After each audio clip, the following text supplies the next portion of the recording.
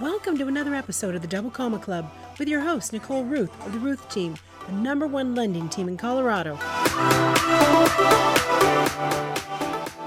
A recession is exactly what we need right now, and it's good for housing.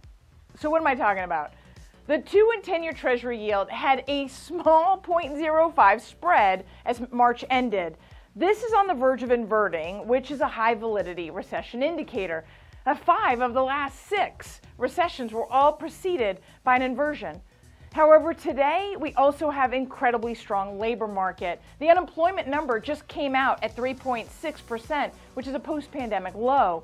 In fact, unemployment has only been lower than 3.6% 3 times since 1950. Non-farm payroll saw a robust 431,000 jobs added, which is alongside 11.3 million job openings. The labor force participation rate also did well as it inched back up to 62.4%. That's a post-pandemic high. Incomes saw a lift, rising 0.4% month over month and 5.6% year over year. Denver even beat that, coming in at 5.81% increase.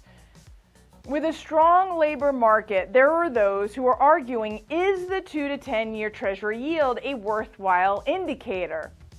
I think it is, especially when you couple that with the unemployment indicator. I mean, every time there's been a recession, the unemployment rate comes off the bottom and starts to tick up.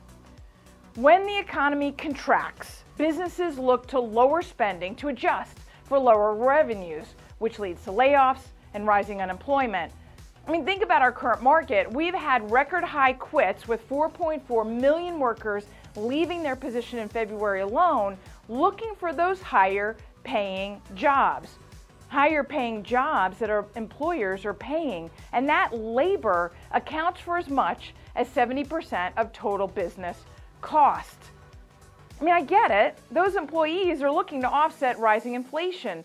The Fed's favored PCE, the Personal Consumption Index, was just released for February at a 40-year record high of 6.4%. February's CPI, the Consumer Price Index, or the index which measures what you and I feel, was even higher at 7.9%. The cost of everything Americans buy is high. Employment is available for all those who want it. These are the only 2 mandates Fed Chair Jerome Powell and his board have. I mean, their focus has to turn towards managing inflation. It has gone well past transitory. They have come out announcing 7 more increases, of which they've said one might be 50 bips versus the others at 25 bips. They have a goal of reaching the Fed rate of 2% by the end of 2022, 3% by the end of 2023. The most recent PCE release, though, has the market believing we're going to see a 50 bip increase during both the next 2 meetings, as Powell has to speed up the Fed's action. So we've got inflation is high, Fed rate is rising, unemployment is low, job openings are abundant, and supply chains continue to be exacerbated, first by a pandemic, then a war. What does this mean for housing? Home prices, much like other consumer goods and services, continue to be pressured by supply chain constraints. CoreLogic last reported a 21% annual rise in Denver home prices, with a cumulative gain of 30.5% since the start of the pandemic. DMAR's March data reflected a median closed price growth of 20.55% and an average closed price growth of 19.88%. Days in the MLS continue to just be a blip of 4 days, with an average close to list of 106.46%. The price of everything clearly includes housing, and homeowners and sellers are on the winning side. Active listings jumped by almost 1,000 units as buyers saw interest rates move from 3.9% on March 1st to 4.78% on March 31st. There was a similar increase, if you remember, in inventory in 2018 when rates pushed above 5%. 1,827 new listings came on the market during March. That's a 44% month-over-month increase. But more than half of those new listings were scooped up as pendings increased by 1,039 and closed homes increased by 941. While more inventory might give buyers a little more breathing room, they are not giving up. With more inventory, we have more sales. This additional inventory is partially due to seasonality. I mean, some of it is investors taking their winnings off the table, and others are looking at this intense demand and talks of a bubble and wanting to play the timing game. I think as prices rise, high prices are a bit of a cure for high prices. The appreciation, much like inflation, will slow down. But talks of a bubble assume high prices themselves are the tipping point, and they aren't. Home ownership equity of 69.2%, a vacancy rate of 1.6%, and a high birth rate 30 to 33 years ago all starve off the bubble talks. 75,000 annual equity gain for an average Coloradoan, in addition to a 0.01% Colorado foreclosure rate and a 1.9% 30-day rate, tells me that struggling homeowners don't have to sell at a discount, just at market.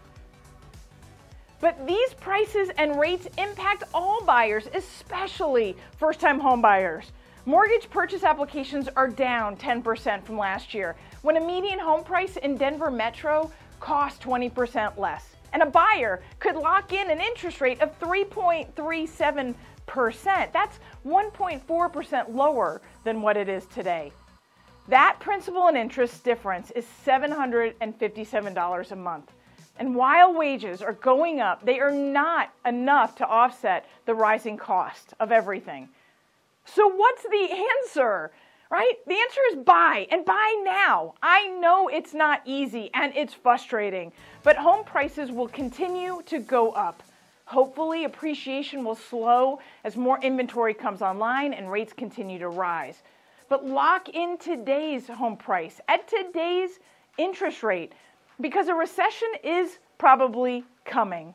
And I throw in probably because all economic indicators are telling us that it is. But forecasters have only been able to recognize we are in a recession once we're actually in one. A recession does not equal a housing bubble. In fact, during all of the recessions except for 2008, housing increased in value as interest rates decline with a slowing economy. So buy and buy now, and then refinance when we hit a recession, and build equity between now and then, because the alternative is paying 15.5% more in rent. Well, that's a wrap for this month's Market Trends Update. Until next time, it's my pleasure to keep you updated. Nicole Ruth, the Ruth Team of Fairway Mortgage. You've been listening to the Double Comma Club. Never miss an episode. Subscribe at thedoublecommaclub.com to hear more success stories and to get free tips on how you can get on the path to becoming a millionaire through real estate at any age. Remember, visit thedoublecommaclub.com and subscribe.